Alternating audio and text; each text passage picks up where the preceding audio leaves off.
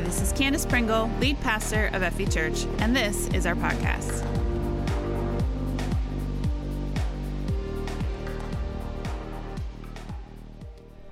I have all these experiences in my memory, having grown up in the church. The experiences of extreme presence of God. The moments spent at camps around altars or in a week-long conference, worshiping and praising God every day, all day. It's when God seems to heal your heart, inspire your soul, and teach your mind all at once, and you feel so close to Him, so changed, that you think everyone must be able to see the change in you so clearly, like everyone can just tell how different you are. Your perspective, your mindset, your place in the world all seem to shift so powerfully.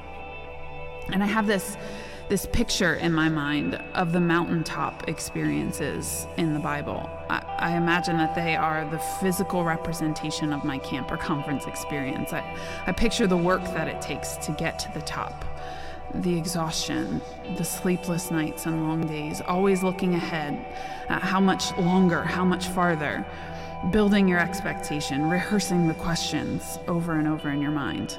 And when you finally get there, and get to experience the presence of God, just how powerful that must be. There are some quintessential mountaintop moments in the Bible that we're going to teach throughout this church camp sermon series, and I really hope that you get to experience God in a brand new way. And I hope that you're already anticipating what God is going to do. That's what the mountaintops theme is all about. Hearing from God in a brand new way and the work it takes to get there. Are you ready? Home groups are a super important part of our church life here at Freedom Valley. Who is a part of a home group currently? Or had been in the spring? A lot of them took off. Awesome. A pretty good chunk of this section. Can I award points, Jason? Because I should to this team. So at home group this week, now just let me explain. Home groups are small groups that meet in homes. I feel like that part's pretty obvious, but we talk about the sermon from the weekend. It's just application questions. We don't do a whole lot of noses in the Bible, sort of Bible study, but occasionally we'll throw some stuff in, but it's mostly from the content on the weekend. This message right here is what we'll be talking about all week in home groups. And we really hash through how to apply that word to our lives. And so at home groups this week, I asked the question, have you ever had a mountaintop moment?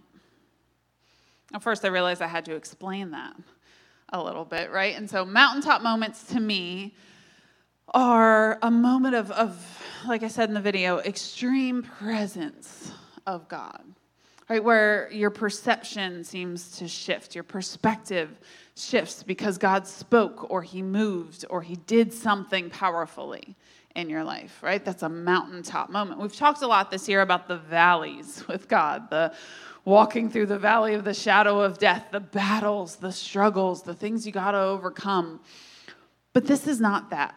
This is the high moments with God, the mountaintop breakthrough, blessing moments. In Elijah's story we studied last week, we saw 3 different types of mountaintop moments just in his story alone. We saw breakthrough for an entire nation, mass repentance, right? And then we saw in the second one, God's supernatural provision, literally rain from heaven on a famine-ridden nation. Blessing from God, supernaturally provided. And in the third one, we saw Elijah brokenhearted, alone, running to the mountain of God. And in that mountaintop moment, God sent help in the form of people. So we see all of these mountaintop moments in the Bible. And so my question was, have you ever had one? Have you ever had a mountaintop moment like that, a breakthrough moment with God? And as we began to go around the circle, we heard story after story after story of mountaintop moments. I mean, some of them were moments they didn't even know it was God in the moment, but everything changed and their relationship with him changed because of it. And amazing stories. At the end, we were like, man, I didn't know you guys went through all of that. It was an awesome moment for our group. But for me, mountaintop experiences were almost always at camps, mission trips, conferences. Growing up, I grew up in this church, in fact, and so I had this environment a lot. It was pretty commonplace, and every day in my life, we were always sort of a different, down-to-earth, real church, and so this happened a lot. But it was when I went away to a strange place, a different place, that I got breakthrough moments with God, special moments with God. But at about age 13 or 14, I remember having this sort of phase in my life where I had to question my own faith. Do I believe, or is it just my parents' faith? Do I actually believe? What do I believe about God, or is this just how I was raised? Right? And if you're a parent of a 13, 14-year-old, I believe this is an extremely important moment in your child's faith. It happens around that time, and they have to define it for themselves. They have to understand why they believe, not just what they believe anymore. As adults, as parents, we have to be careful to honestly answer those questions. They're not kids anymore, and they're not looking at it like kids anymore. They need to know the why behind it. And I believe kids at this age, they need other adults in their lives saying the same thing as their parents, right? So J High and kids ministry in the back are so important that we have good people back there who are saying the same things as their parents. And kids this age also need peers saying the same things, believing the same things. Both are super important at this time. But I had both of those, right? I had other adults. I had good youth pastors, kids pastors in my life that were speaking into me. I had peers that believed the same thing that I did. I also had mountaintop moments. I had these incredible breakthroughs with God or healing moments. I was a full-fledged Pentecostal Bible-thumping Christian as a kid. I mean, we even had a Holy Spirit club in the attic of our shed, and we prayed over other kids in that attic, and we saw other kids getting baptized in the Holy Spirit. My brother was baptized in the Holy Spirit, no adult to be found, just an attic in a backyard. We saw ourselves as the church, not just the church of tomorrow or the church of the future, but the church of today, and I still believe kids can be powerful like that. I think I brought more people and families to church as a kid than I ever have as an adult. Kids are unashamed, right? This is just life. And so I had all these moments to look back on, and I thought, there's no way that I can turn my back on this. Not just because of the people in my life and the good people in my life, but because I've had an experience or two back there. Now, how can I turn away from him knowing what I know today? I can't. I've seen healings. I've felt the presence of the Holy Spirit, that love that's like nothing else, and you never want to leave it. They're real.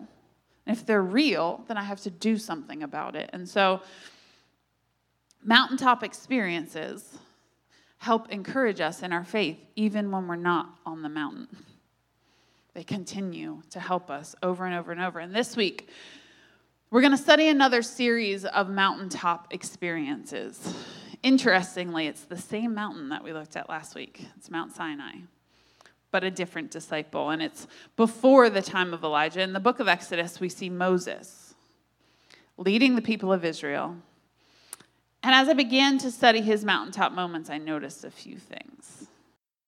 The story of Moses spans a lot of the Bible. I mean, there's Genesis, and then the next 4 books are all about Moses' life and the people of Israel. It's Exodus, Leviticus, Numbers, and Deuteronomy. And they're massive books. It's a lot to study. I probably spent 20 or 30 hours this week just diving into this because, honestly, it's one of my favorite pieces of scripture to study.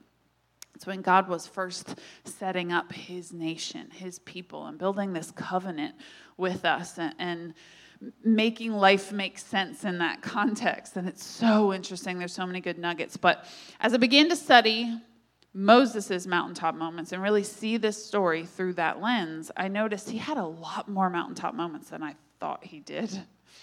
He was called up. I mean, in my mind, the last one we're going to go over today was the one I thought of for passionate, this particular subject today. But he had about 8 mountaintop moments just in the chapters we're going to study today. Called up to the mountain over and over and over again. And these mountaintop moments, as we talked about last week, they do renew vibrancy. That single-minded, active, fun, bold, dynamic life worship of God that we saw with Elijah. It does renew that. But there's a few more things that it seems to do for Moses. So the first few times he went up the mountain, it was all about the covenant. They were building the covenant. God would explain it to him. Moses would go down and be the mouthpiece for God to the people. He would explain it to the people, and then he would take their answer back up. And so it was a couple times up and down with that. The next few times were about the laws being worked out, really honing in on what this means. Now that you've said yes to this covenant, here's what you have to do, because it's a two-way street, the covenant.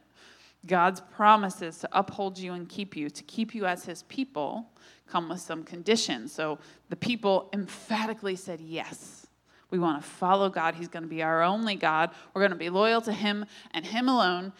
We want the covenant. And so, after about the 4th or 5th time Moses goes up and down, we see this very official ceremony happen. They ratify the covenant. It is a legal, binding agreement between God and his people. And Moses goes back up, and he says, yes, the people are in. We're good to go. Now, it was about the 6th time that Moses ascended the mountain. He brought Aaron and his sons, his brother and his sons, and he brought 70 elders of Israel with him. God had asked him to do that. And they got to eat with God. I mean, somewhere on this mountain, they sat down at a table, and God provided them food, and they ate with God. I mean, it describes this scene where they can see God resting on this dazzling blue pavement thing. And it must have been this amazing mountaintop moment for those 70 elders and Aaron and his sons. Just a breakthrough, amazing, fun time with God.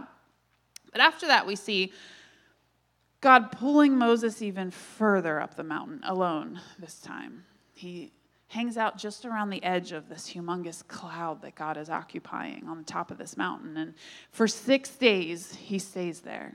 He receives the tablets, right? The 10 Commandments. God gives them to him, written by God.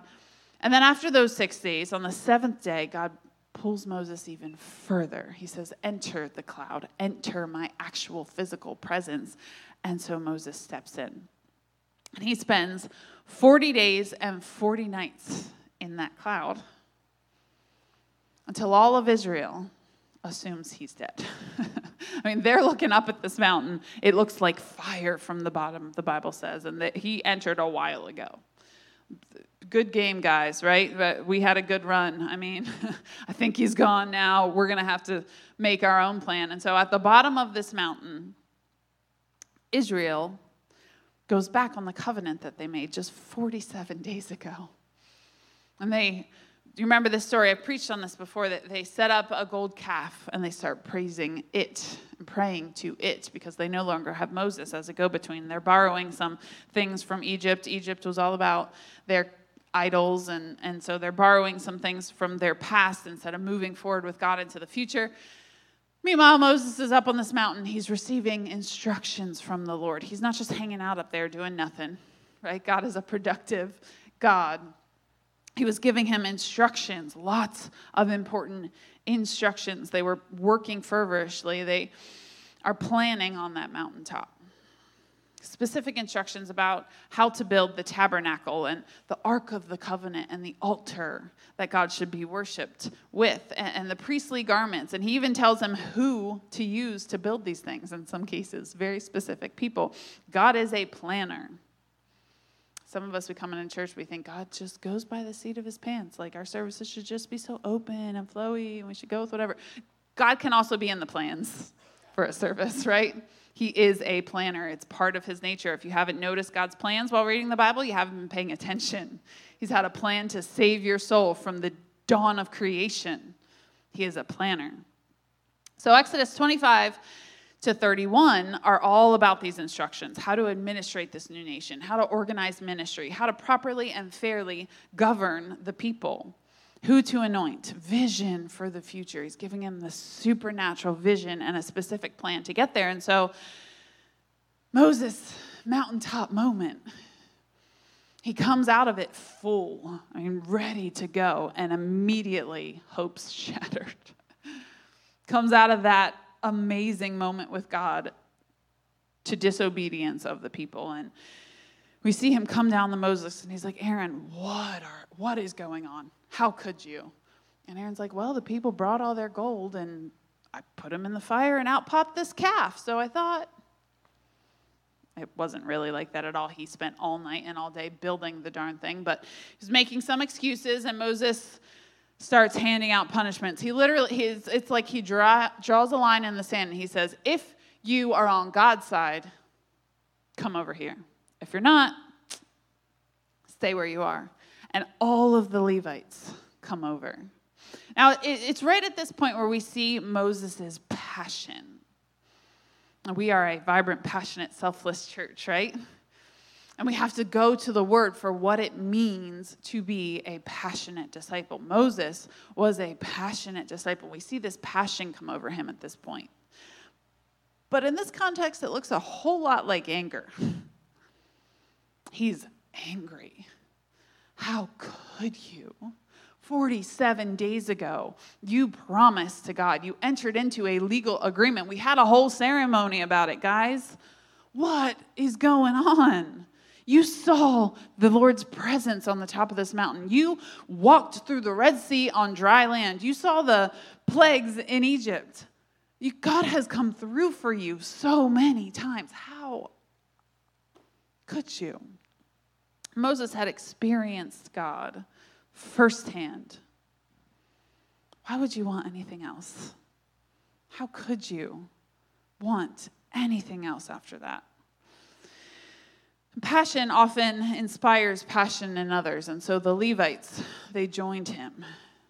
The whole tribe joined him. And it's actually really interesting at this point because we see them ordaining themselves for ministry with this one act. They quickly repent, say, yeah, we were wrong. And they obey sacrificially. If you read the story, they end up being part of the discipline that God doles out, and it's not easy.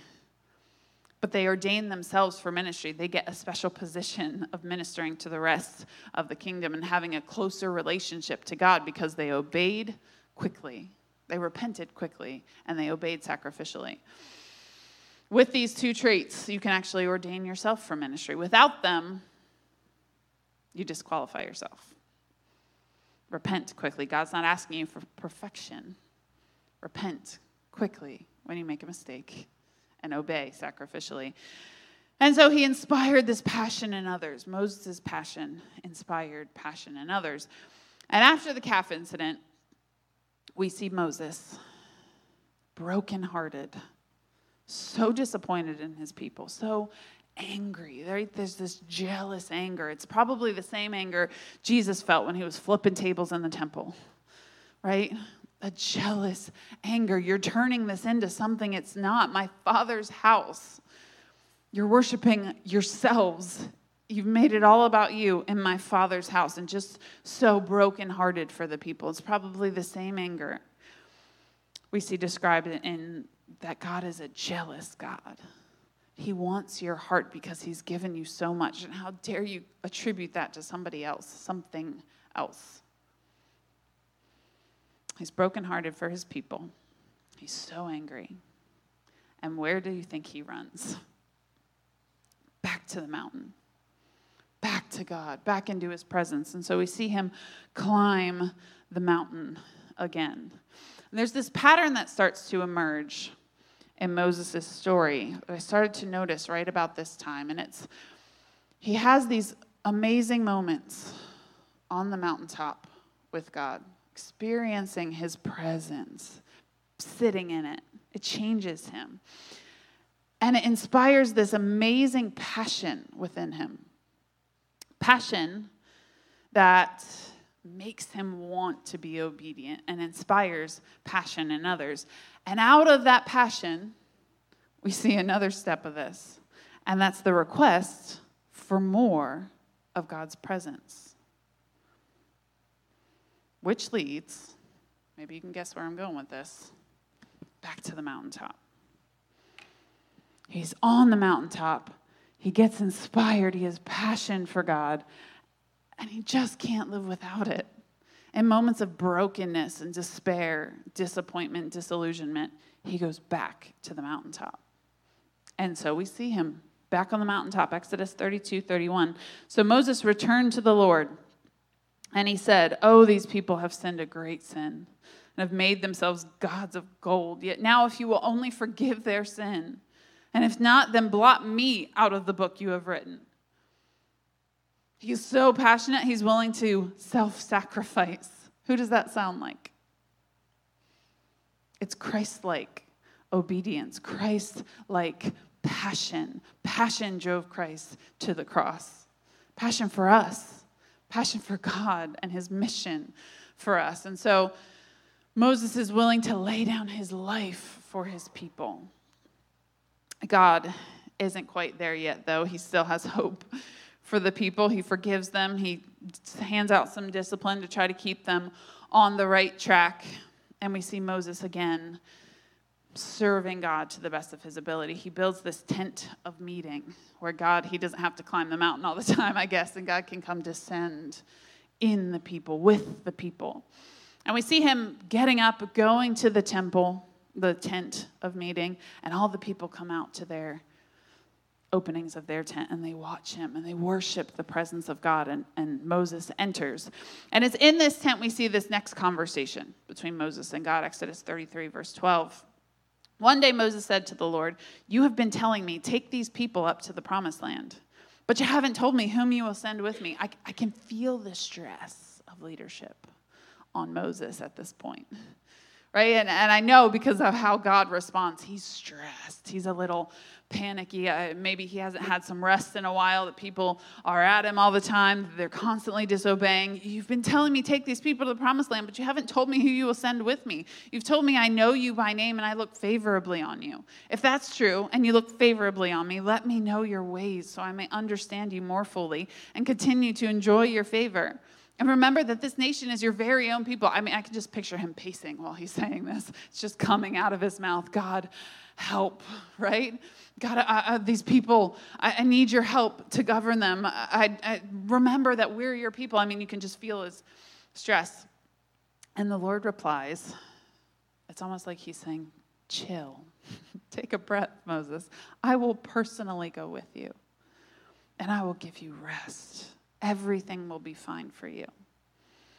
And Moses said, if you don't personally go with us, don't make us leave this place. It's passion.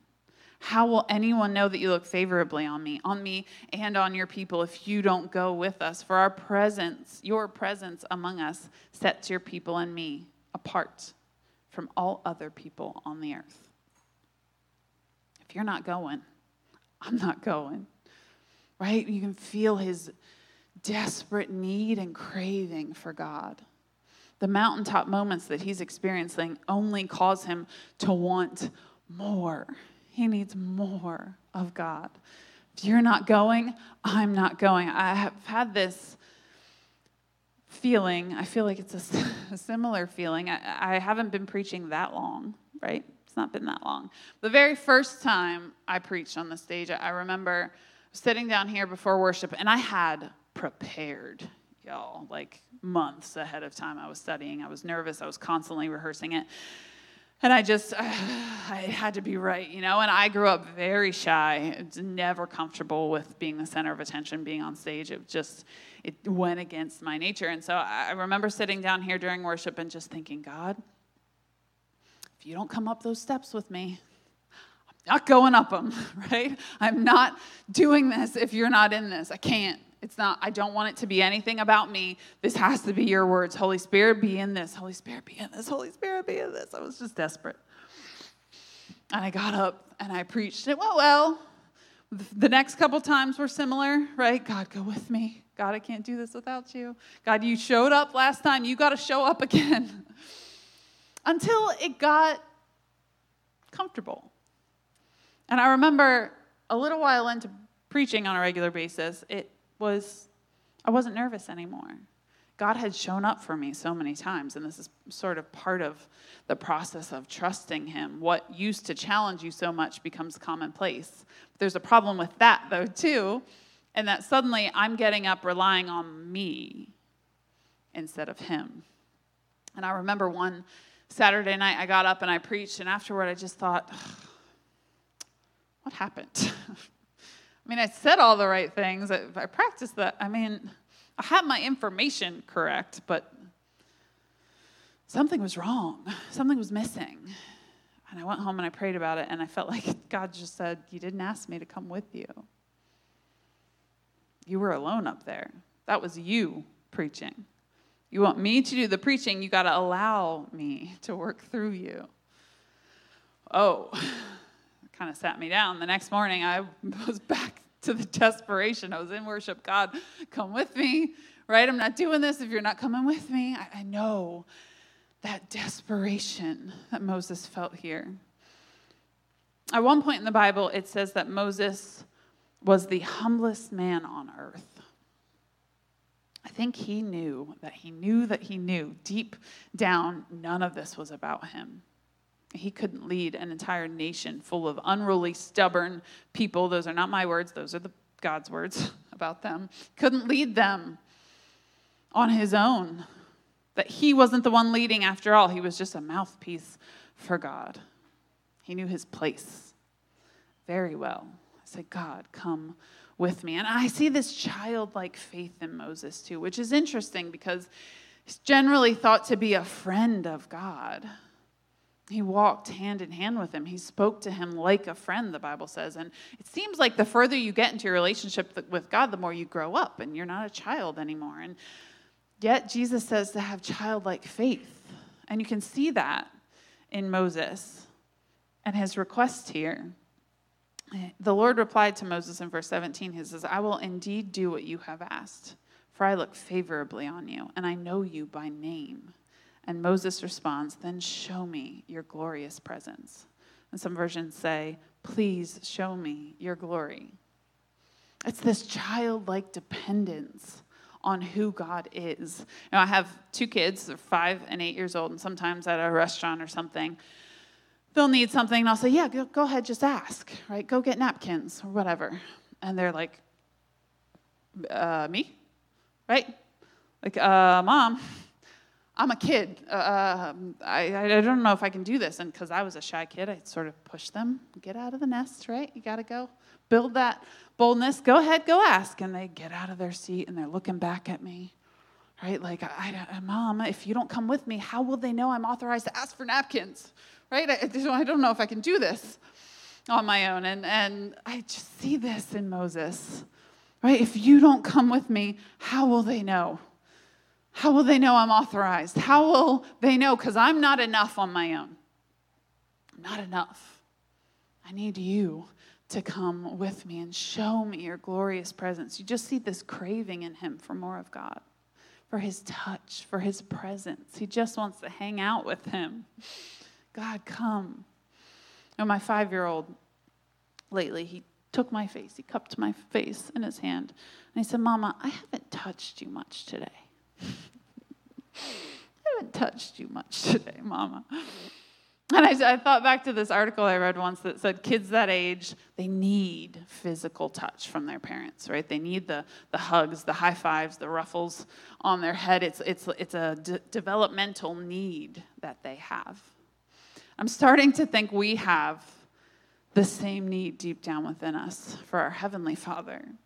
We need his presence like we need oxygen in our lungs. We need his presence like we need water to feed our bodies. We need his presence, and we should crave it like we crave coffee in the morning, right? Is that just me craving the coffee? No? We need it. We have to be craving it. Show me your glorious presence. And the funny thing is, Moses had been on the mountaintop a few times. He knew a thing or two about the word. He literally wrote the book on it. I mean, most scholars think Moses wrote the Pentateuch, the first 5 books of the Bible. The Jews called it the Torah. They based everything they did on those books: Genesis, Exodus, Leviticus, Numbers, and Deuteronomy. It's widely thought that Moses wrote all of those. I mean, you heard him talk about the book God was writing earlier. Blot me out of the book you're writing. He knew God was writing a book. He probably did it, except for the last few verses of Deuteronomy, which talk about his death. They think Joshua finished it for him. He wrote the book on God. He knew God. Why was he saying, I need to understand your ways? He was the guy who understood the ways. The only guy on planet Earth at the time who fully understood the ways, and yet he didn't think he did. Because mountaintop moments inspire passion to ask for more mountaintop moments. He needed more. The goodness of God is so deep, so rich. There's so much of it that it goes on forever. We will never know all of the goodness of God on this side of eternity. But we always have to be wanting more. And the more that we know of it, the more we want of it. Passion will always lead you back to asking for more of God. He couldn't begin to imagine a life without God. I've come to see that passion naturally leads to obedience as well. The more you experience of his goodness, the easier it becomes to obey. Passion almost equals obedience. Like Jesus said in John 14:15, if you love me, can anybody finish it? Obey my commandments, right? If you love me, obey my commandments. If you have passion for God, obedience naturally follows. And if obedience doesn't follow, you might not love God like you think you do. The passion might not be there. And passion is a strong and barely controllable emotion. It spurs you on to do things. When you're passionate about something, you're all about it, right? When you're passionate about cars or motorcycles or essential oils, you can't stop talking about it, right? We build our passion for these things. And it's not that they're bad inherently. There's nothing wrong with those passions that we have in life, but our passion for Jesus should outweigh all of those. We should be feeding our passion for him more than anything else, because that is what produces the fruit in our lives. In home groups, very often we go around the circle and we say, what do you need to work on right now? Like, what are you working on in your relationship with God? And I almost never ask that. I write the home group questions. I almost never write that question anymore, because 9 times out of 10, everybody in the circle would just say patience. Almost all of them would I just need to be more patient. I'm a road rager. I snap at my kids, whatever. I just need to be more patient. And it got under my skin for a while, because I thought, it's backwards. God's not asking us to just try harder and be better and be more patient on your own strength. That's religion. Jesus came to fulfill that, to replace it with something better. The fact that we have the Holy Spirit living within us produces those things: love, joy, peace, patience, kindness, goodness, faithfulness, gentleness, and self-control are all things we want to be, right? I want to be all those things, but I will never be all of those things all of the time in my own strength. So to pursue patience alone means I'm going to fail almost every time. But to pursue the Holy Spirit means he produces them within me.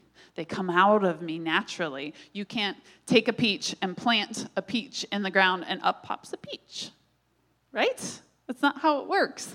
A tree comes out of that, and you have to water that tree, and you have to prune that tree, and you have to plant it around other trees, right? You have to take care of that thing, and then naturally it produces good fruit.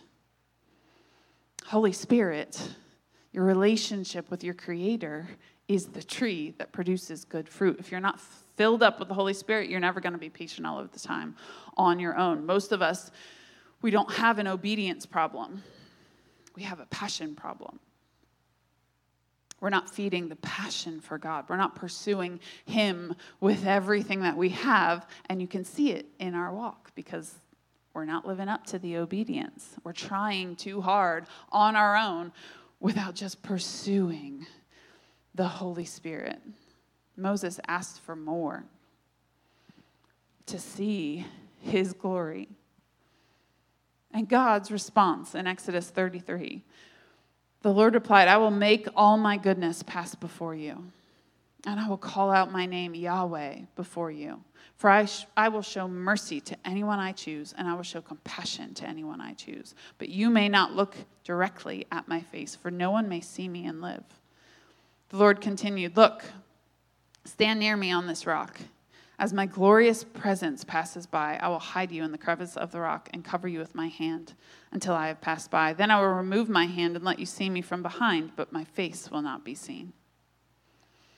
There's a necessary ignorance to man, to humanity. We will not know everything about God on this side of eternity. And I think the disconnect comes, the twisted nature of our relationship with Him comes when we not only try to get close to God, we try to know everything about Him to the point where we try to be Him. I want the wisdom of God so I can answer everything perfectly. And we start to get off a little bit in pursuing all of those good things, but not the one who created the good things. There's a piece of God we will not know on this side of eternity. That's what God was trying to teach Moses. You got to trust me a little bit. Trust that I know more than you, that I am more than you can handle in your physical body.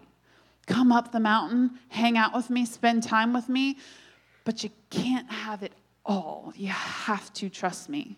There's a faith element in this, right? You just have to step out sometimes.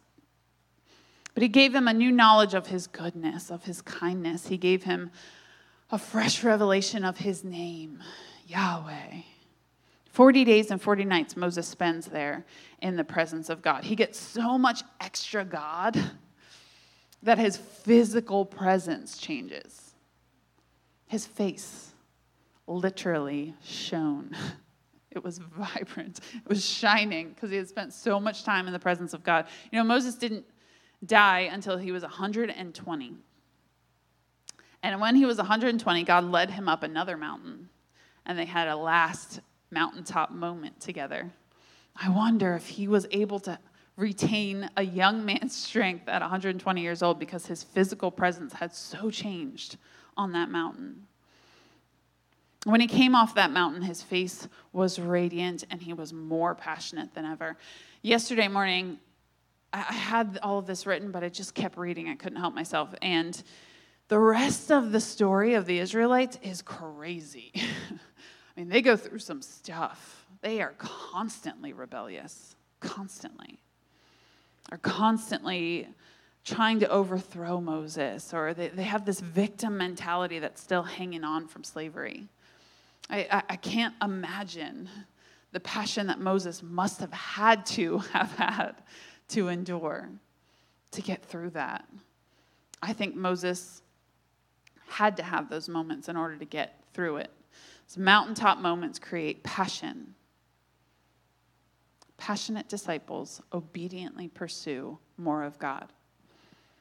Passion creates a request for more, which creates more mountaintop moments. Throughout this series, we've been defining vibrant, passionate, and selfless, these terms that we throw out all the time. It's our identity as a church, but we often don't quite know what that means in this context. We get sort of what vibrant means, but what does it mean in this context, right? And last week we defined that. And what does passionate mean in this context? Vibrant is sort of the outward appearance of our faith. It's shining, it's bright, it's attractive, it pulls people toward us. It's fun, it's bold, it's dynamic, but it takes over everything. It's life worship of God. Passion goes deeper. It's obediently pursuing more of God. Passion is obedience. But the funny thing is, obedience also leads to passion. As we were sitting around in home group this week as well, we somehow got on the subject of tithing and fasting and sort of some of these spiritual disciplines that we see throughout the Bible. And it was funny how there were people in the group that hadn't taken that step of faith to tithe. They're a little fearful, holding on to they just couldn't get themselves to step out and trust God.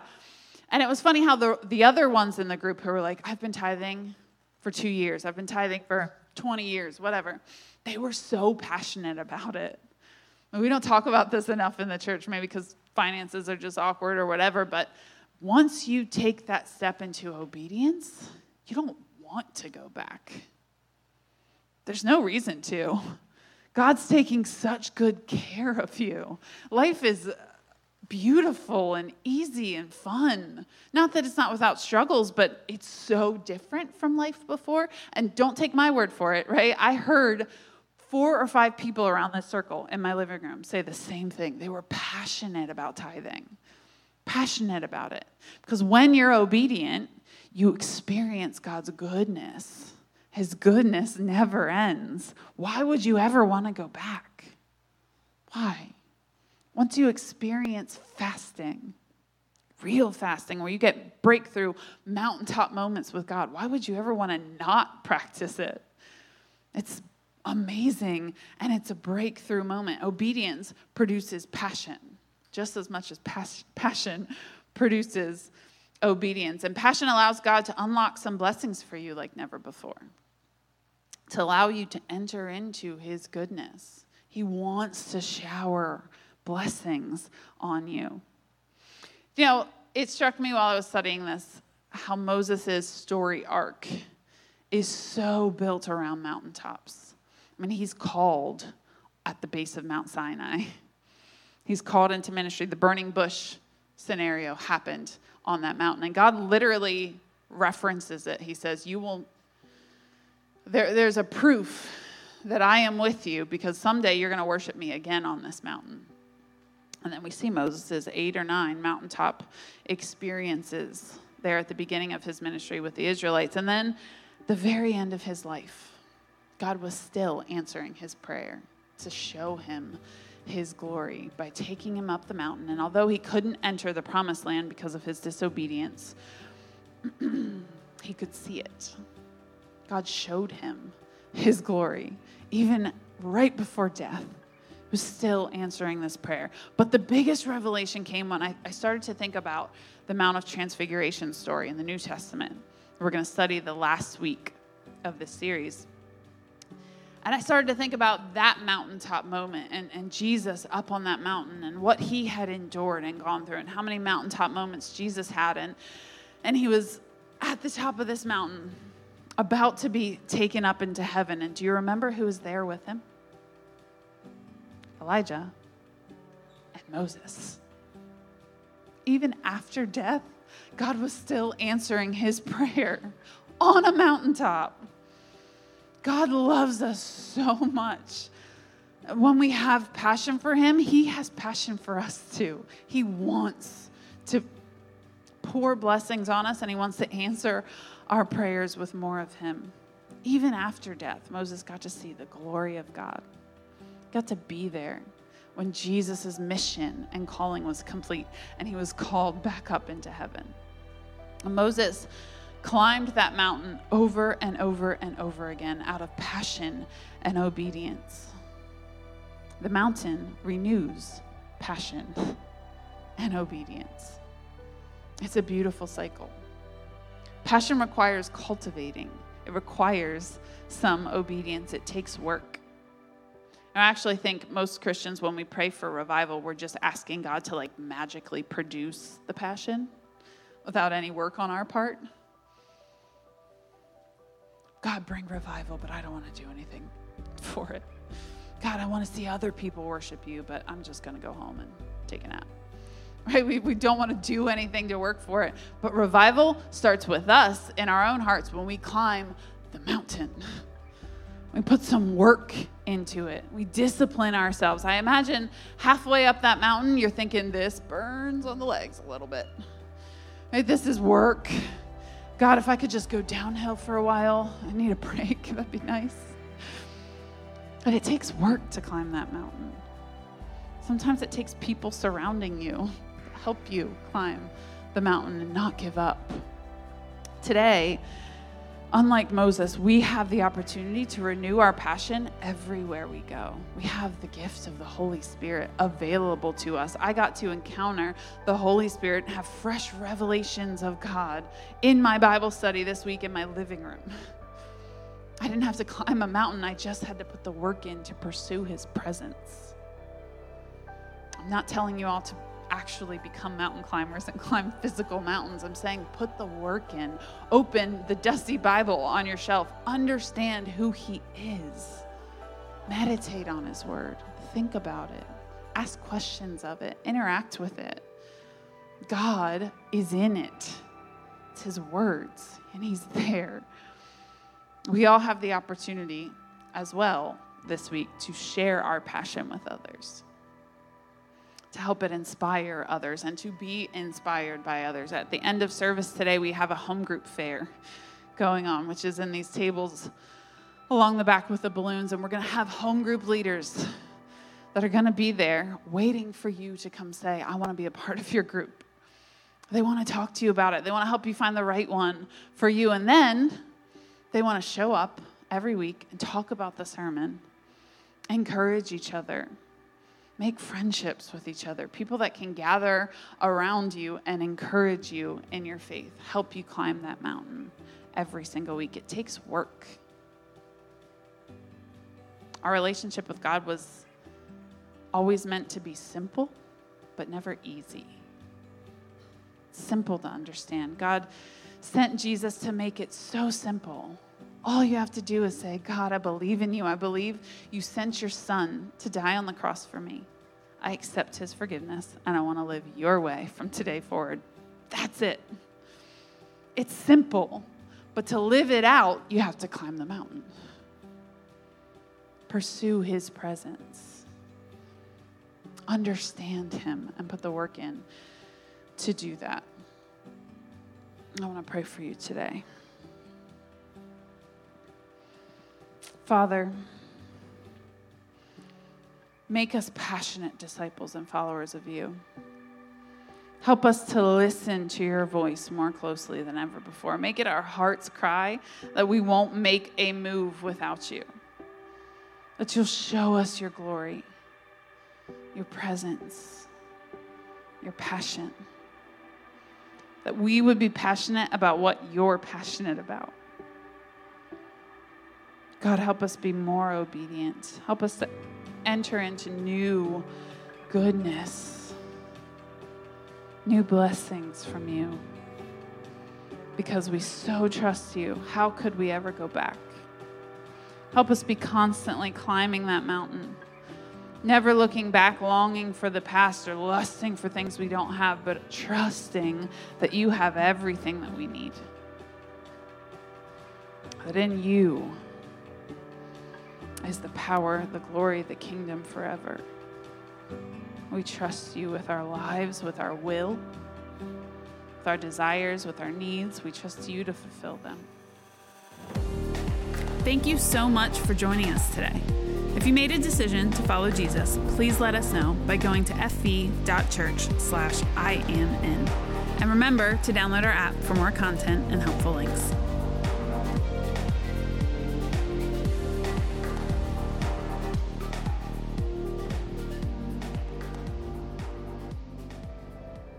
Passion is about pursuit. It can't be left alone, and it can't just be left here. We need to go after it. Right now, the home group leaders have gotten to their tables and are ready to meet with you. Consider joining a home group.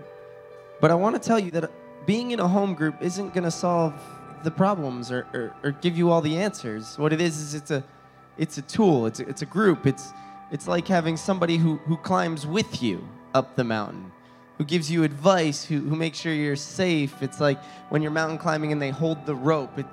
It's a tool, and it'll only work if you pursue God in it.